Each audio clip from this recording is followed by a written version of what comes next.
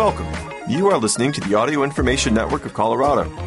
This recording is intended to be used solely by individuals with barriers to print.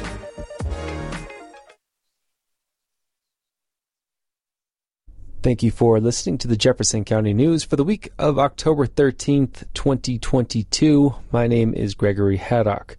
Please excuse the sounds of construction in the background. Inside Jeffco Kids First and Ganal's Furor Over Students by Riley Dunn for the Golden Transcript. Hail, hail, the gang's all here. Minds, students, alumni reflect on homecoming traditions by Corinne Westerman for the Golden Transcript. One dead, others injured after incident at Golden Bar. 2 men arrested for suspected murder and assault by Corinne Westerman for the Golden Transcript. Colorado District 7 candidates explore wide-ranging topics. Voters have a chance to hear views during LWV Forum by Deb Hurley-Brobst for the Arvada Press. Arvada City Council to vote on 12.3% water rate increase by Riley Dunn for the Arvada Press. Passionate beginnings and sorrowful endings engulf Baroque Chamber Orchestra's audience by Andrew Fraley for the Jeffco Transcript. Homeless Navigation Program gives update by Andrew Fraley for the Jeffco Transcript, and following up with various articles. Inside Jeffco Kids First and Ganal's Furor Over Students by Riley Dunn. Over the summer, the members of a Facebook group called Jeffco Kids First began shifting their concern away from pandemic policies in schools to identities it deemed disruptive to learning. A leading voice in the group told parents to empower their children to find, quote, furries, kids who dress up in animal accessories, and to record them. Quotes, if any of your kids would be willing to record anonymous audio of their experiences with furries, hissing, barking, clawing, chasing, and how it affects their school day, please send to me or let me know ASAP. Jeffco Kids First creator Lindsay Datko, a parent in Jefferson County Public Schools, posted. Details like these have not been widely publicized because the Facebook group is private, meaning only members can see what is posted. After being denied entry to the group, Colorado Community Media gained access through a member who wanted the group's content to be public. School officials say the group's activities can be disruptive and harmful to kids, but it has some strong backers, including Heidi Ganal, the Republican Party's nominee in the fall's Colorado gubernatorial race. She's also a member of the group. Quote, boy, Jeffco Kids First has been such an impactful and amazing community, and I've gotten to know a lot of you over the past couple of years. Ganal said in a post in Jeffco Kids First, you are warriors fighting for our kids every day in the classroom and in school. I want to be a voice for all of you. Ganal has used the issue to spark furor during press interviews. Quote, not many people know that we have furries in Colorado schools, Ganal said in a September 24th KNUS radio interview. Have you heard about this? Yeah, kids identifying as cats. It sounds absolutely ridiculous, but it's happening all over Colorado, and schools are tolerating it. It's insane. Ganal pointed to Jefferson County schools in the interview. While principals can act to minimize distractions at schools, like placing restrictions on disruptive attire, the tactics of Jeffco Kids First amount to an attack on children, School Board President Stephanie Shuley told Colorado Community Media. Quote, what I want is for people to stop demonizing our kids, Shuley said. That's what I feel like has been happening. That in objecting to and playing some of these identity politics, our kids hear this language, and they don't understand why people hate them for who they are, for how they were born, and who they've become. They don't understand, and that is psychologically so very damaging. It makes my heart hurt. Inside Jeffco Kids First. Neither Datko nor Ganal responded to Colorado Community Media's request for interviews about the Facebook group's activities. Last month, Datco urged the nearly 6,000 members of Jeffco Kids First to have their kids secretly record their classmates. Quote, "The media is trying to spin this," Datco wrote in the post. A member of the group posted an additional question: "Go on TikTok and use the keywords furries in Colorado school." A Colorado community media search of TikTok found numerous posts where purported students in the state recorded videos of classmates who seemed unaware they were being filmed dressed in costumes and accessories. Some posts contained threats against the students being filmed. One post of a student apparently filmed without their knowledge contained the hashtag #KillFurries. The other posts harshly mocked the students. Other TikTok posts showed kids who described being bullied for wearing furry costumes or being associated with furries. Some of them complained that they were targeted. Several middle school-age students at one Jefferson County school who were interviewed for this story said between 10 and 20 students occasionally dressed up in animal accessories at their school. The students said kids were wearing animal-themed accessories such as headbands or tails. The students said the accessories were not disruptive to their learning, as the students who dress up were not allowed to wear the accessories in a classroom setting. The students added that few students wear such items to school and do it only occasionally. Moreover, the frequency had declined dramatically after their principal cautioned students against it, the students interviewed said.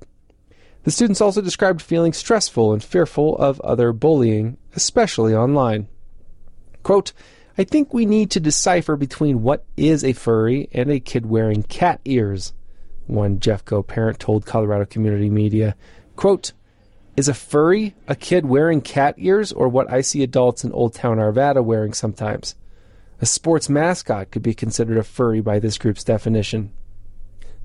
Every student and parent interviewed for this story asked to be anonymous because they fear retaliation. They asked that their school not be identified in the story for the same reasons. Even members of Jeffco Kids First seem caught in the crosshairs. One posted an account of their own child's experience of dressing up.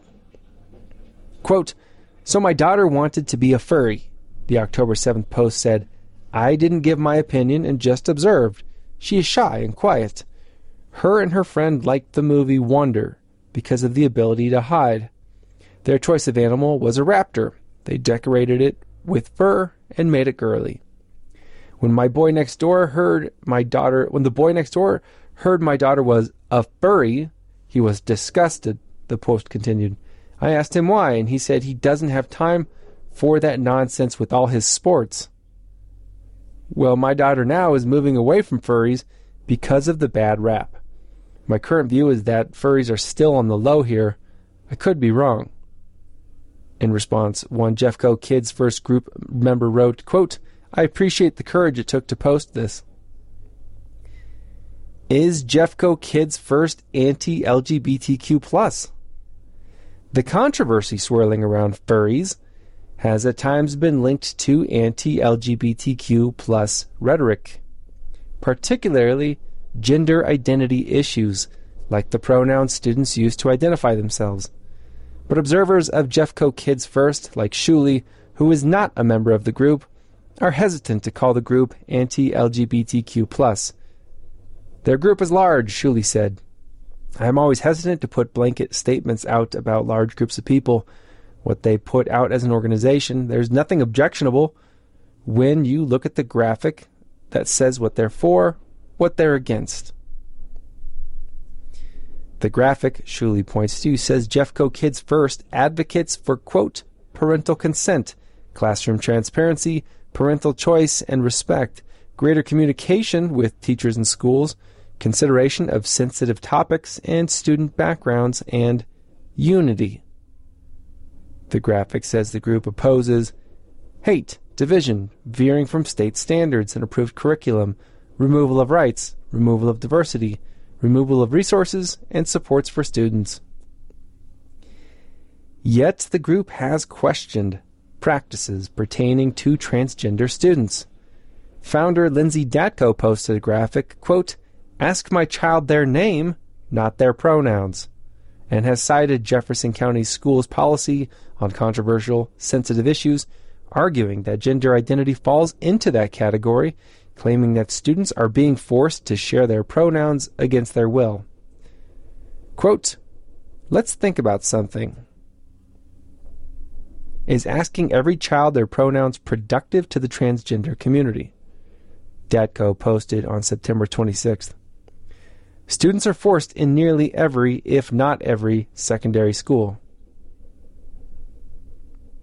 Shuley doesn't consider gender identity something that falls under the controversial topics policy, which was last updated in 2013. It allows for students or parents to request alternative programming if they take issue with parts of the curriculum that represent, quote, differing underlying values, beliefs, and interests from those of a parent or student.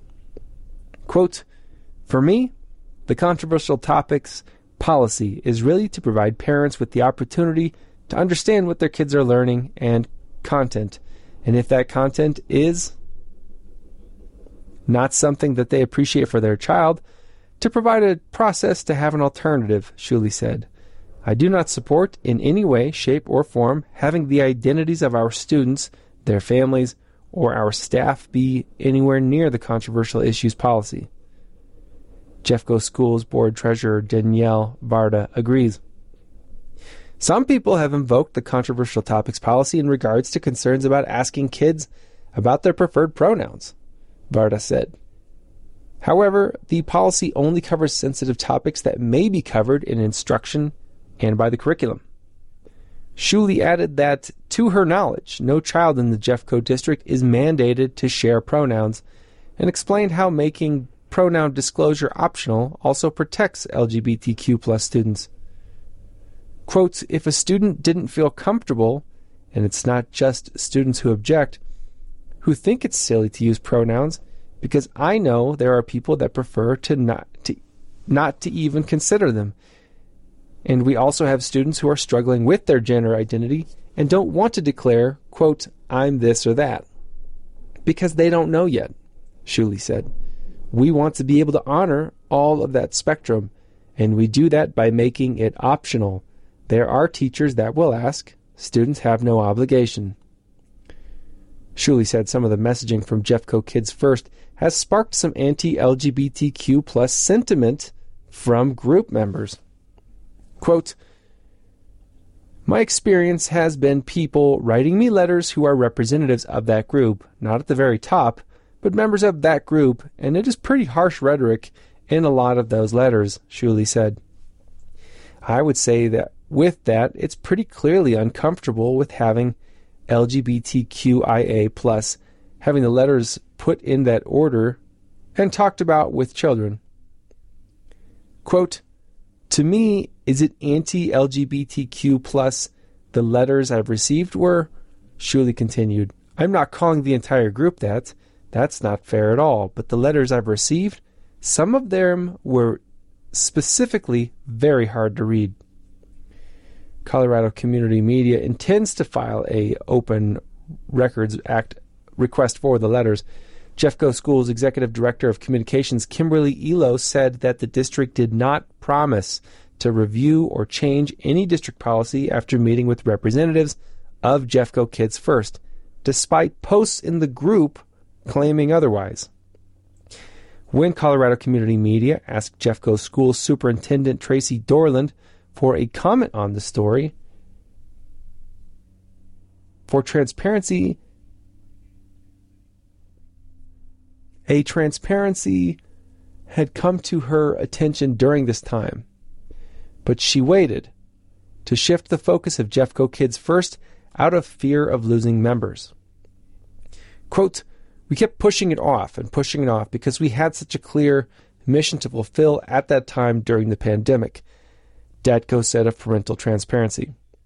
She said she warned group members, "We know we might lose you. We're going to turn to these issues, and that will be sad, but if you'll stay, we love your perspective, and you've been such a value."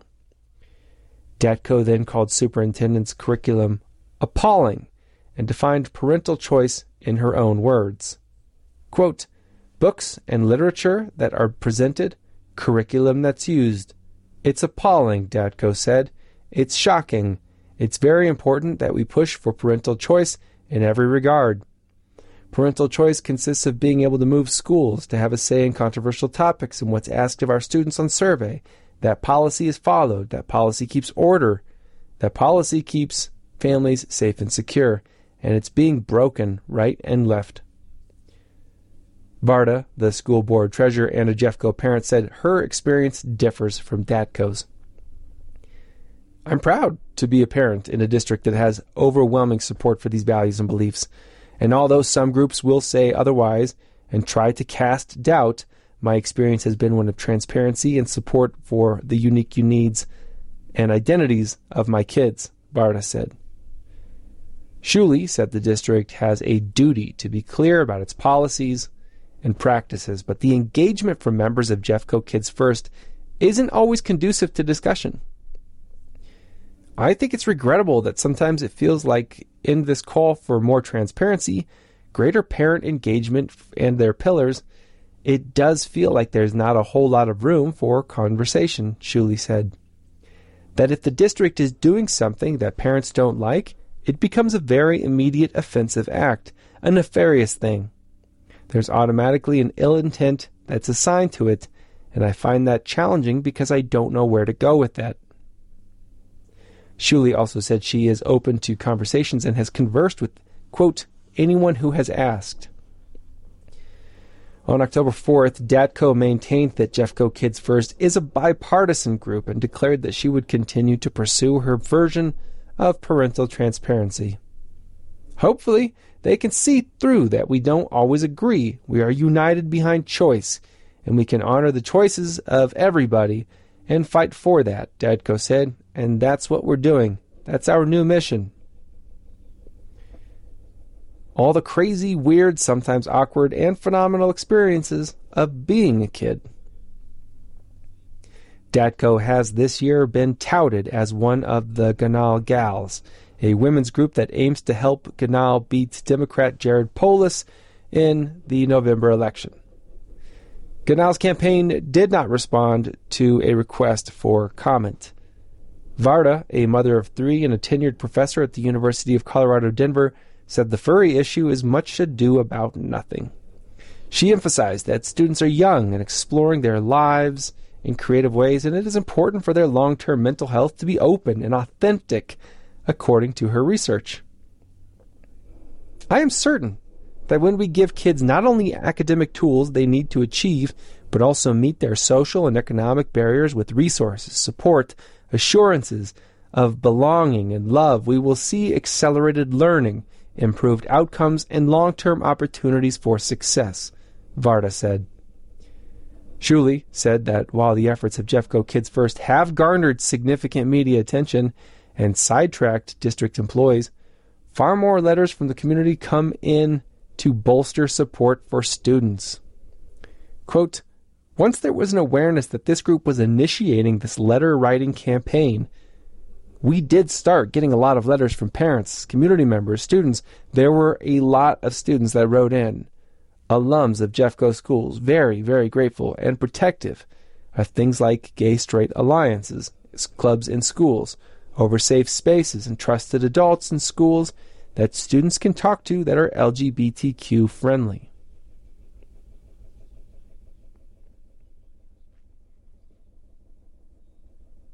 Around policies that provide supports and some protections for students, Shuley said. It was pretty overwhelming, that response, Shuley continued. It was significantly more emails that came in support of affirming practices than otherwise, which was great to me. That's my value set. I think people mobilized around that out of concern that the district would only hear one perspective and it would not be good for kids. The board is in the process of reviewing legal advice pertaining to the policy on controversial topics. If enough board members feel it should be reworked, there could be public hearings. Shuley said students need support to be themselves. Quote, there are a whole lot more people in their corner who are ready to provide support, Shuley said. It's like Parasol Patrol. I will be your umbrella. There are lots of us who want to provide a barrier so you can be a kid and you can go through all the crazy, weird, sometimes awkward, and phenomenal experiences of being a kid. And umbrellas are open to protect you from those things because there is zero reason why our children should be hearing that about themselves. To me, it's pretty unconscionable. Editor's note, Lindsay Datko contacted Colorado Community Media after online publication of this story to seek a retraction, stating that she sought, quote, anonymous verbal statements from children. Datko disagreed with the article's sentence, quote, Datko urged the nearly 6,000 members of Jeffco Kids First to have their kids secretly record their classmates. Screenshots from the group show she made that request. Datko confirmed to Colorado Community Media that she receives pictures of students, but indicated to the group that she has not used them.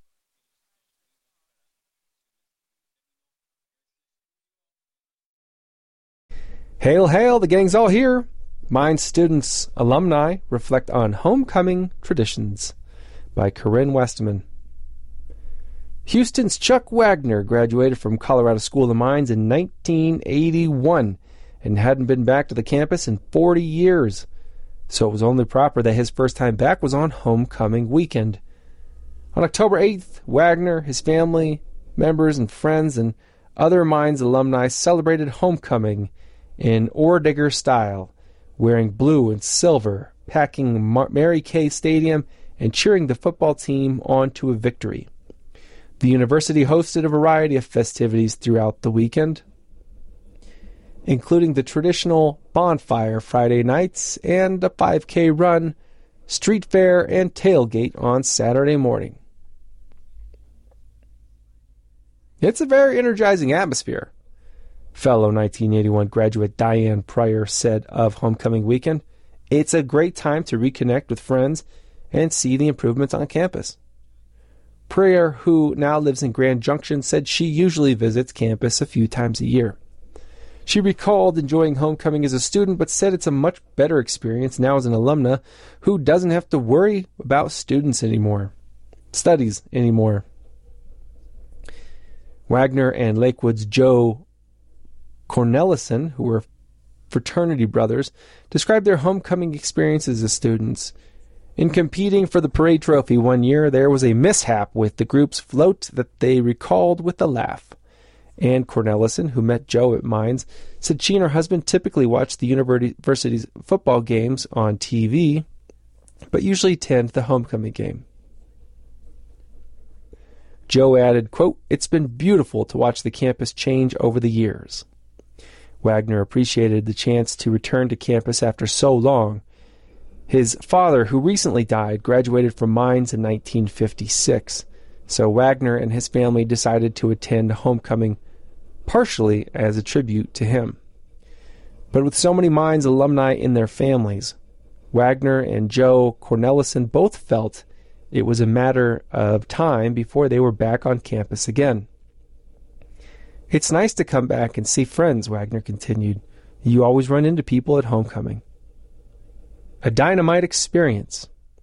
Loveland's Nikki Chirilli, who graduated from Mines in 1995, said her favorite part of homecoming, both as a student and as an alumna, was the parade. She and her sorority sisters competed for the best parade float every year, and after she graduated, she took her children to it. While there's no parade this year, this was a special homecoming for Nikki as her son Austin followed in her footsteps as an ore digger. Austin, who's a freshman at Mines, recalled fond memories of attending the homecoming parade as a child. As a student, though, the weekend provides a nice break from school, he described. Seniors Olivia Jackson and Tiara Tisby felt similar, describing how the professors are a little more relaxed for homecoming week. The two, who are also on the Mines cheer team, said homecoming is a unique experience.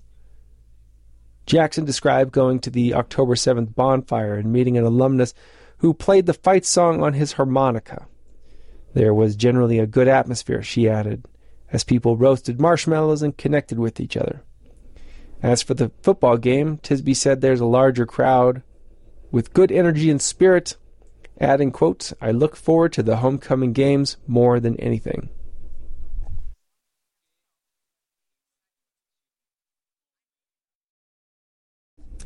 One dead, others injured after incident at Golden Bar. 2 men arrested for suspected murder, assault, by Corinne Westman. 1 man has died and 7 others are injured after a suspect drove a car into a crowd at a Golden Bar early October 9th. 2 men have been arrested and are scheduled to appear in court October 14th. Denver's Ruben Marquez, 29, was arrested as the reported driver in the incident outside the Rock Rest Lodge at 16005 Mount Vernon Road. The vehicle's registered owner, 25-year-old Ernesto de Jesus Avila of Denver, was reportedly a passenger at the time. He also was arrested as a suspected accessory, according to the Jeffco Sheriff's Office. On October 10th, JCSO identified 26-year-old Adrian Ponce as the victim, who was pronounced dead at the scene. Of the 7 who were injured, 3 had minor injuries that were treated at the scene. 4 were transported to the hospital, including 2 bar employees. Jenny Fulton, a JCSO spokesperson, said October 10th that 1 has since been released and the other 3 have serious injuries but are expected to survive. The arrest affidavit report. According to witness interviews described in the arrest affidavit, Avila and another passenger in the vehicle described going to the Rock Rest along with Marquez around 8 or 9 p.m. on October 8th. The 3 are cousins and rode together in Avila's white Chevrolet Silverado truck to the Rock Rest Lodge to celebrate a birthday. The group had several mixed drinks throughout the night, and according to witnesses, had talked to Ponce and 2 of his friends. One of Ponce's friends told deputies that he hires former inmates to help them rehabilitate, and Ponce was such a hire. This friend said the discussion between the 2 groups was only light banter, quote, about gang issues, according to the arrest affidavits. However, Avila claimed that shortly before leaving, he was confronted by 2 men who asked him about his gang affiliation. He denied being a gang member and told his cousins it was time to leave. At around 1:30 a.m. October 9th, Avila and the other cousin described getting into Avila's truck to leave, claiming a group of people surrounded their vehicle and prevented them from leaving. When they tried to exit the vehicle, they said an altercation started, and the other cousin ran north into the gravel parking lot. Avila and the other cousin's accounts differ, and Marquez didn't provide comment to the JCSO investigators. The other cousin described Avila as the driver, who picked him up as he ran away from the altercation. Avila described blacking out around that time. He recalled trying to pick up the other passenger on foot, but didn't recall how the car left the parking space or where it went. However, other witnesses described a man matching Marquez's description as being the driver during the incident. Ponce's friends, other bar patrons, and employees told investigators the 2 groups were engaged in a verbal confrontation outside the front entrance that escalated into a fight. Employees went out to break up the fight, and witnesses reported how the white truck drove into a crowd of people. Witnesses described the action as deliberate, with one saying, quote, the way he swerved into people was on purpose. At least 7 people were struck, including Ponce, one of his friends, and bar employees. The white truck also reportedly hit a parked car with a person inside. JCSO has clarified how the person inside the parked car was unhurt, but the car sustained significant damage during the incident. An ongoing investigation. Emergency crews responded to the scene and attended to Ponce, who was later pronounced dead, and those injuries in the incident. The white Chevy Silverado truck was stopped in an area by a JCSO deputy with assistance from Colorado State Patrol. Marquez, Avila, and the other cousin were taken into custody without incident. The third is not facing charges at this time, JCSO reported. Marquez and Avila are scheduled to appear in court October 14th to formally hear the charges filed against them. Fulton added that investigators haven't confirmed whether it was a gang-motivated crime, and JCSO doesn't believe any of the parties involved knew each other before their encounter at the Rock Rest Lodge. We do not see this very often, Fulton continued. Personally, we haven't had an incident quite like this since I started here 6 years ago.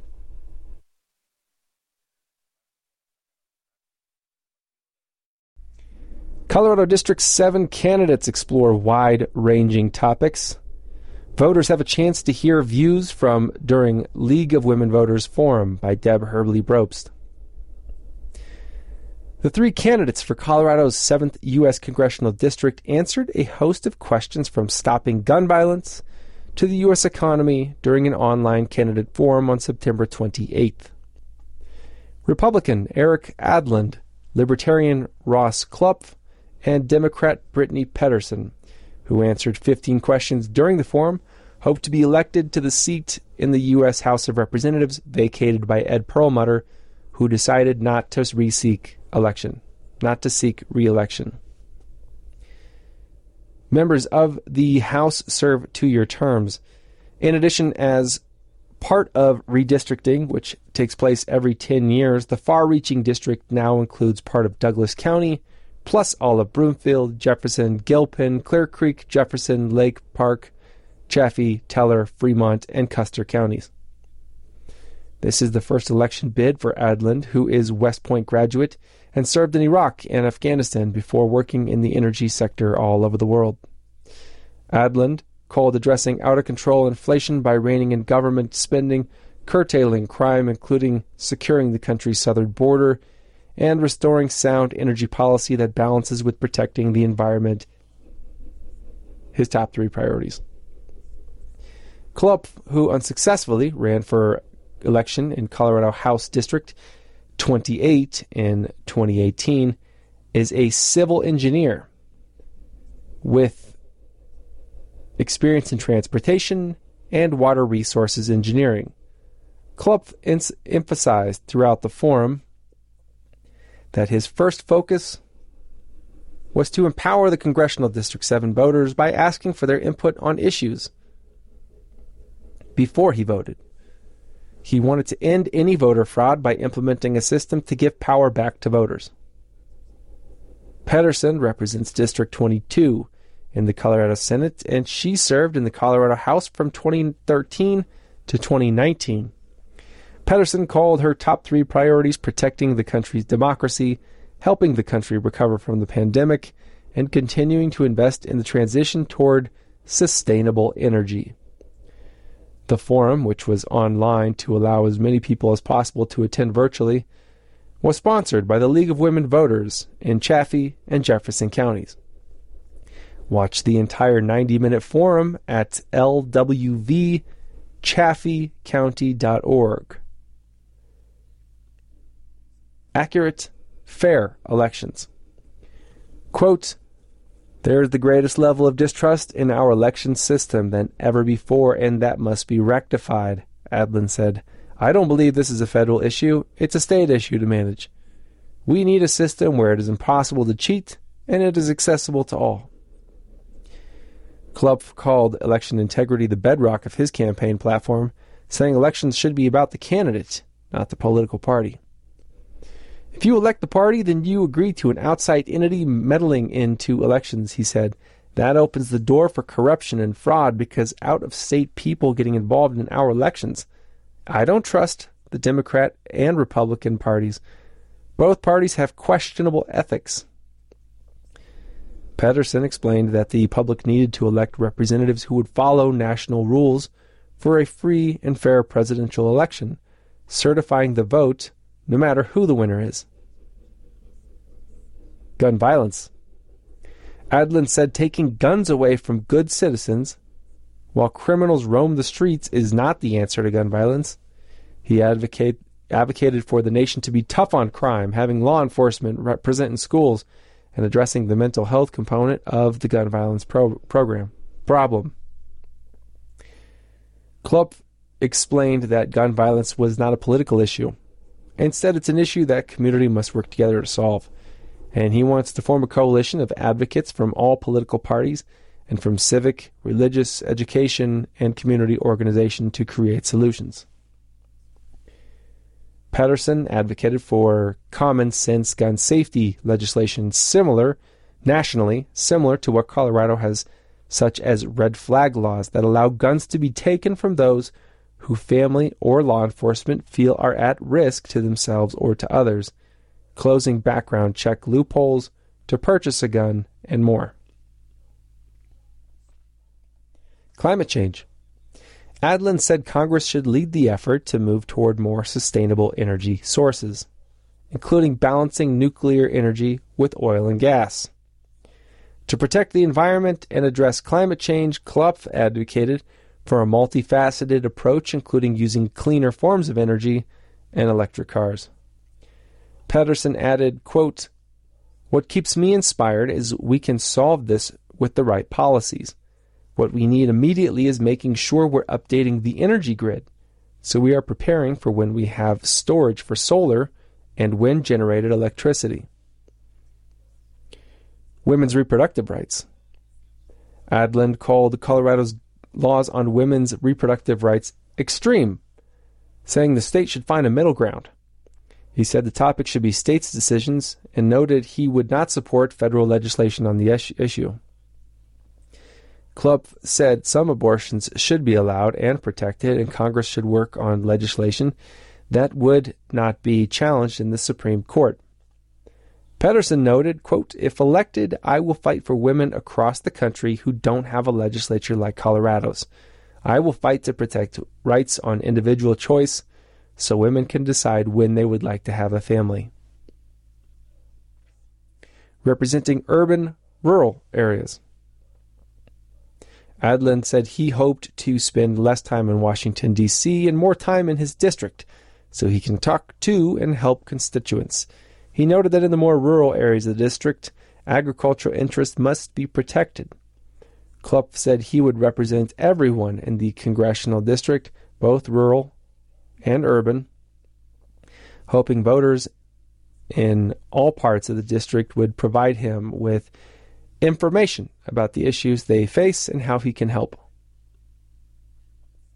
Pedersen noted that while voters throughout the district experience some of the same issues, for those in the rural areas, the issues are more acute. She said she wanted to better understand the issues those in rural areas face and represent them in Congress. Immigration on the southern border. Adlin advocated for finishing the border wall with border control agents to help stop people from sneaking into the United States.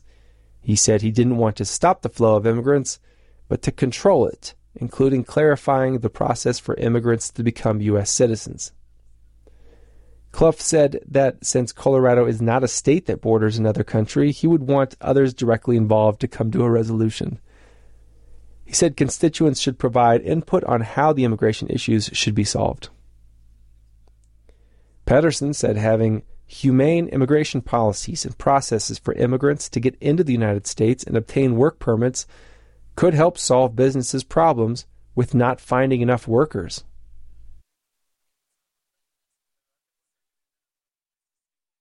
Arvada City Council to vote on 12.3% water rate increase by Riley Dunn. Arvada's City Council will vote on a 12.3% rate increase for water and wastewater sewer customers at October 17th business meeting.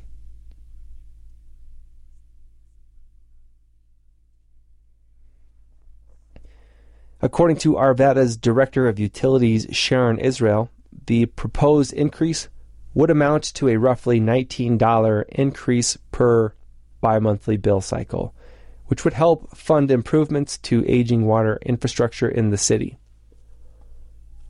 The existing tier system would remain in place if the rate increase is passed by council, meaning that per bi-monthly cycle, Tier 1 customers would pay $5.03 more per 1,000 gallons. Tier 2 customers, $6.29 more per 1,000 gallons. Tier 3 customers, $7.56 per 1,000 gallons, and Tier 4 customers, $10.07 per 1,000 gallons. The wastewater rate increase would be a $5.82 per 1,000 gallons, a 9.8% increase. A $4 bi-monthly service fee increase and a $2 bi-monthly wastewater service fee increase is also included in the proposal. Arvada's water rates have increased by between 2 to 4% annually in recent years. Israel said. She also stated that Arvada has historically low water rates, and the increase would still put the city in the bottom third of Denver metro area municipalities in terms of water bill cost. Israel added that Arvada has 2 water treatment plants, the Ralston Water Treatment Plant, which was built in the 1960s, and the Arvada Water Treatment Plant, built in the 1980s. Brad Wyant, the Ralston Water Treatment Plant's water treatment manager, said the infrastructure in those 2 plants was only designed to last 50 years and needs reinvestment to continue to function. Editor's note, a more detailed look at the proposed water increase will appear online the week of October 10th at arvadapress.com and in print in the October 20th edition of the paper.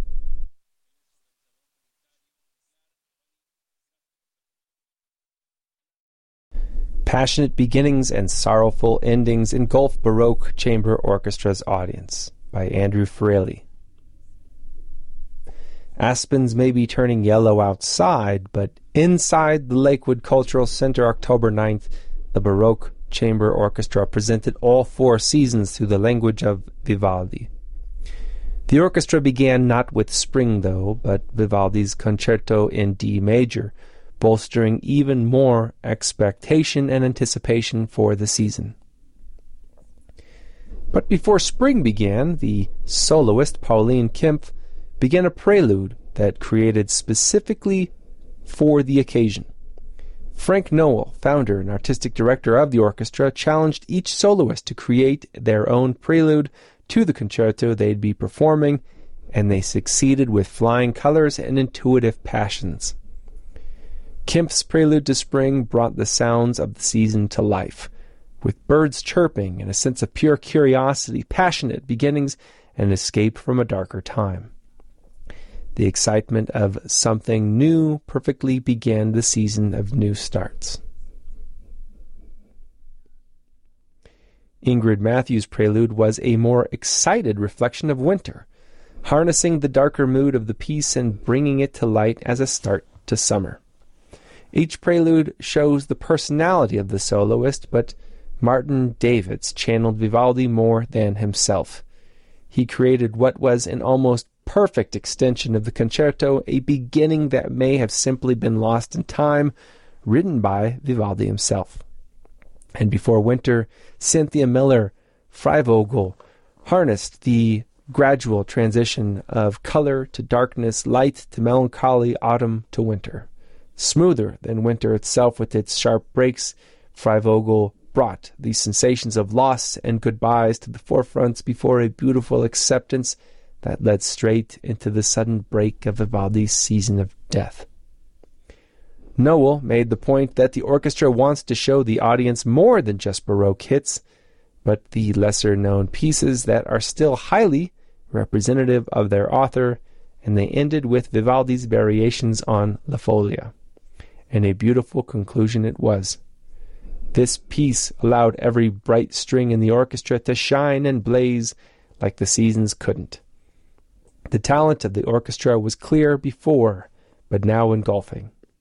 The visual of all 4 soloists standing side by side, the violas, the cello, the bass, all together, showcased even more than the piece itself, but the performers' glee and pleasure in performing together. Quote, "I don't know, there's one we've missed," said Dean Snyder, an audience member who said he has been seeing the orchestra perform for the last 12 years. "We're fans," Snyder and his wife said. Homeless Navigation Program gives update by Andrew Fraley. The Wheat Ridge Homeless Navigation Program updated City Council October 3rd on its progress in housing homeless residents since its last meeting in February, also describing the severe weather shelter network starting for the season. Started in December of 2020, the program aims to put people experiencing homelessness in Wheat Ridge into homes. Rebecca Roderbach, the homeless navigator, directly supports those people, collaborating with local nonprofits and community resources. And Corey Kohler, the housing navigator, helps those who are housing search ready or at risk of homelessness find those homes. I'm sure that you know many people who are one missed paycheck away. So you can consider that as a risk of homelessness, explained Kolar. But for our purposes, we tried to narrow it down a little to folks who may be in a hotel, an extended stay, couch surfing with friends and family, or those at risk of eviction or lease not being renewed.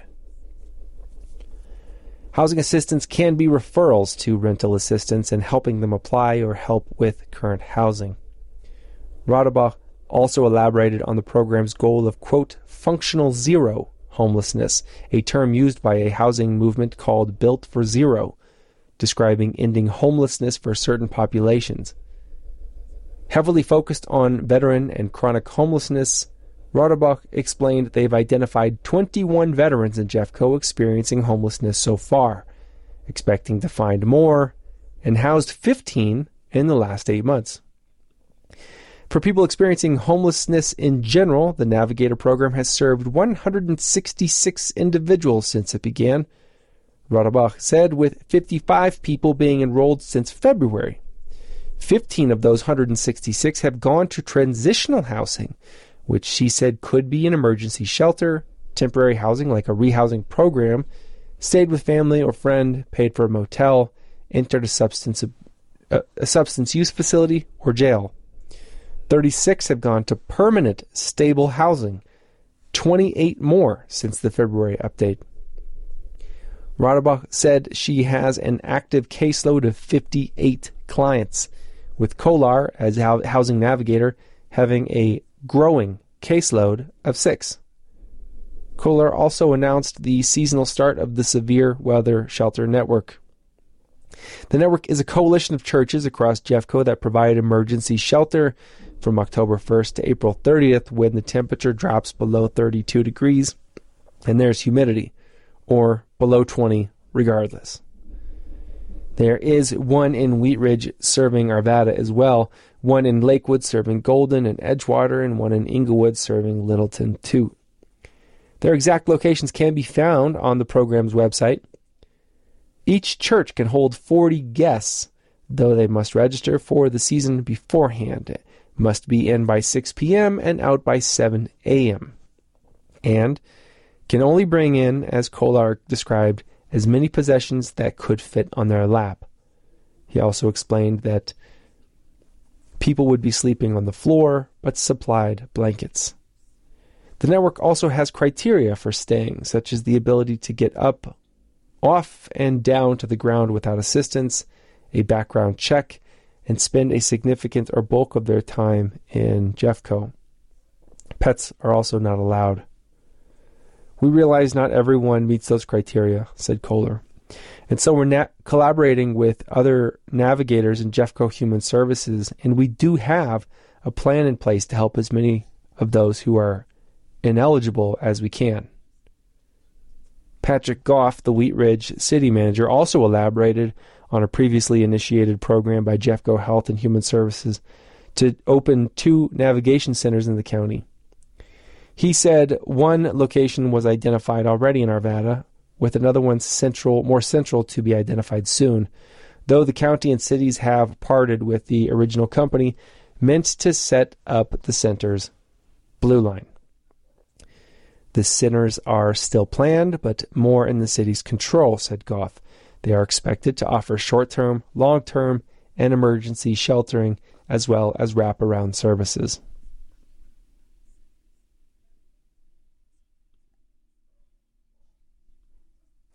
Cyber attacks hit multiple communities. State of Colorado sees homepage taken down by foreign entity. By Paula Zialcita and Matt Moray, Colorado Public Radio. After ransomware disrupted the government services in multiple Colorado communities earlier this year, state officials warned that cybercrime is on the rise. That alert rang true on October 5th, when a cyber attack from a foreign entity took down Colorado, colorado.gov, the homepage for the state's online services. The attack seems to be limited to the main directory page, with state services still available through their individual websites. There's currently no timeline for the homepage's restoration. A Russian-speaking group known as Killnet claimed responsibility for Wednesday's website outages in a post on Telegram, an instant messaging service that's grown in popularity outside the United States.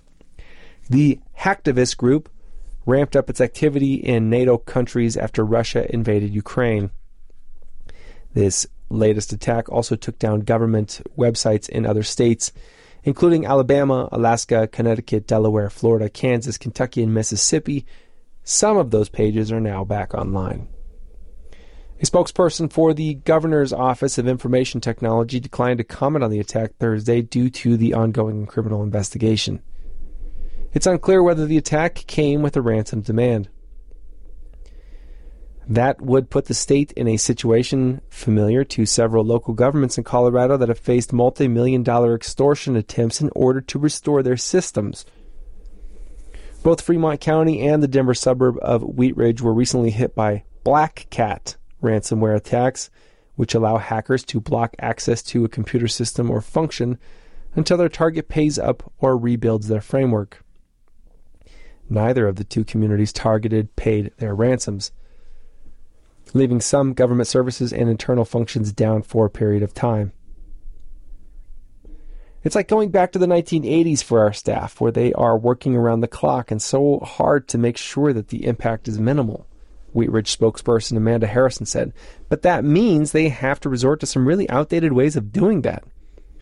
We don't have all of our servers turned back on yet because we are ensuring that they are safe and secure.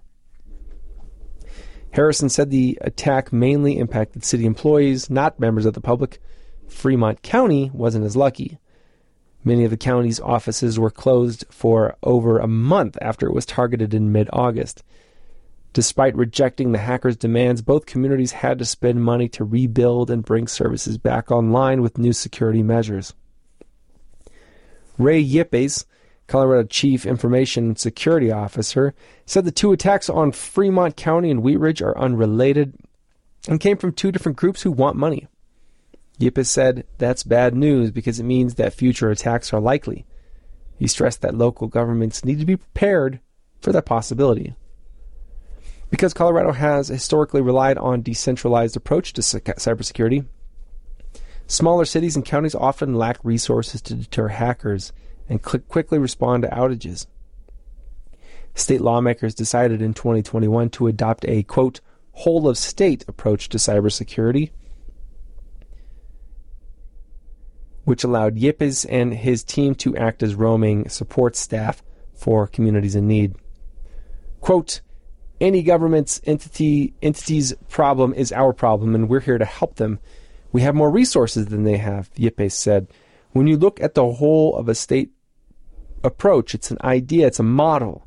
Local, federal, every resource that you can find, you bring them together, you combine your expertise, the resources, your main power to be able to fight cybercrime together. Yipes said the threat of cybersecurity should be taken seriously. In addition to bringing down vital government services, they can sometimes reveal sensitive information, like social security codes and bank account information. We are all driven by technology, Yipes said. The water system can be affected by cyber attacks. Transit can be affected by cyber attacks. Anything that we do nowadays in our life depends on technology. Colorado has learned costly lessons from previous cyber attacks. The state paid $1.7 million in overtime, meals, and equipment to restore the Colorado Department of Transportation servers in 2018. Earlier this month, Boulder County mistakenly sent $238,000 to a fraudulent account after a cyber attack allowed hackers to pose as the vendors the county owed. This story is from CPR News, a nonprofit news source used by permission. For more and to support Colorado Public Radio, visit cpr.org.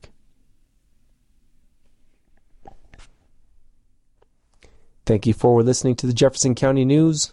I'm Gregory Haddock. If you enjoyed this program, please register for our free services at www.aincolorado.org or by calling 303-786-7777.